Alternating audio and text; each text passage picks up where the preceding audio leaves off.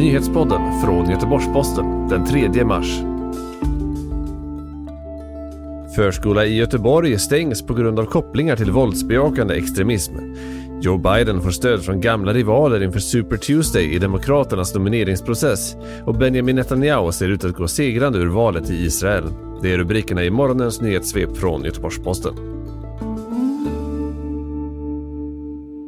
På måndagen stängdes en förskola i Göteborg på grund av kopplingar till våldsbejakande extremism. Nu kan GP berätta att förskolans ledning har nära band till den nu stängda vetenskapsskolans förre huvudman Abdel Nasser El-Nadi som enligt Säpo utgör ett hot mot rikets säkerhet.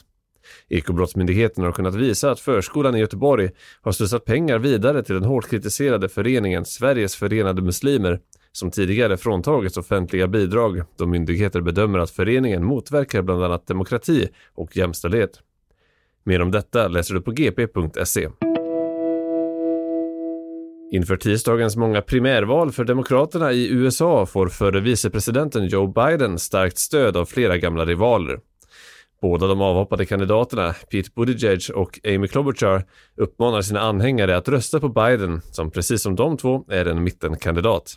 Den mer radikala Bernie Sanders har dock ett försprång i opinionen, omkring 8 procentenheter större stöd nationellt än Joe Biden.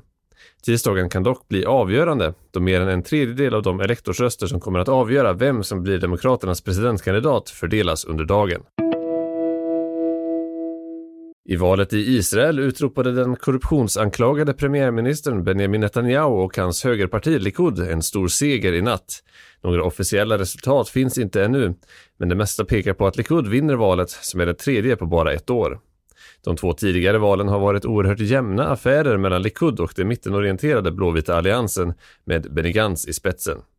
Den här gången verkar Netanyahu visserligen vinna, men det är oklart om han lyckas få en majoritet i parlamentet och bryta det politiska dödläget.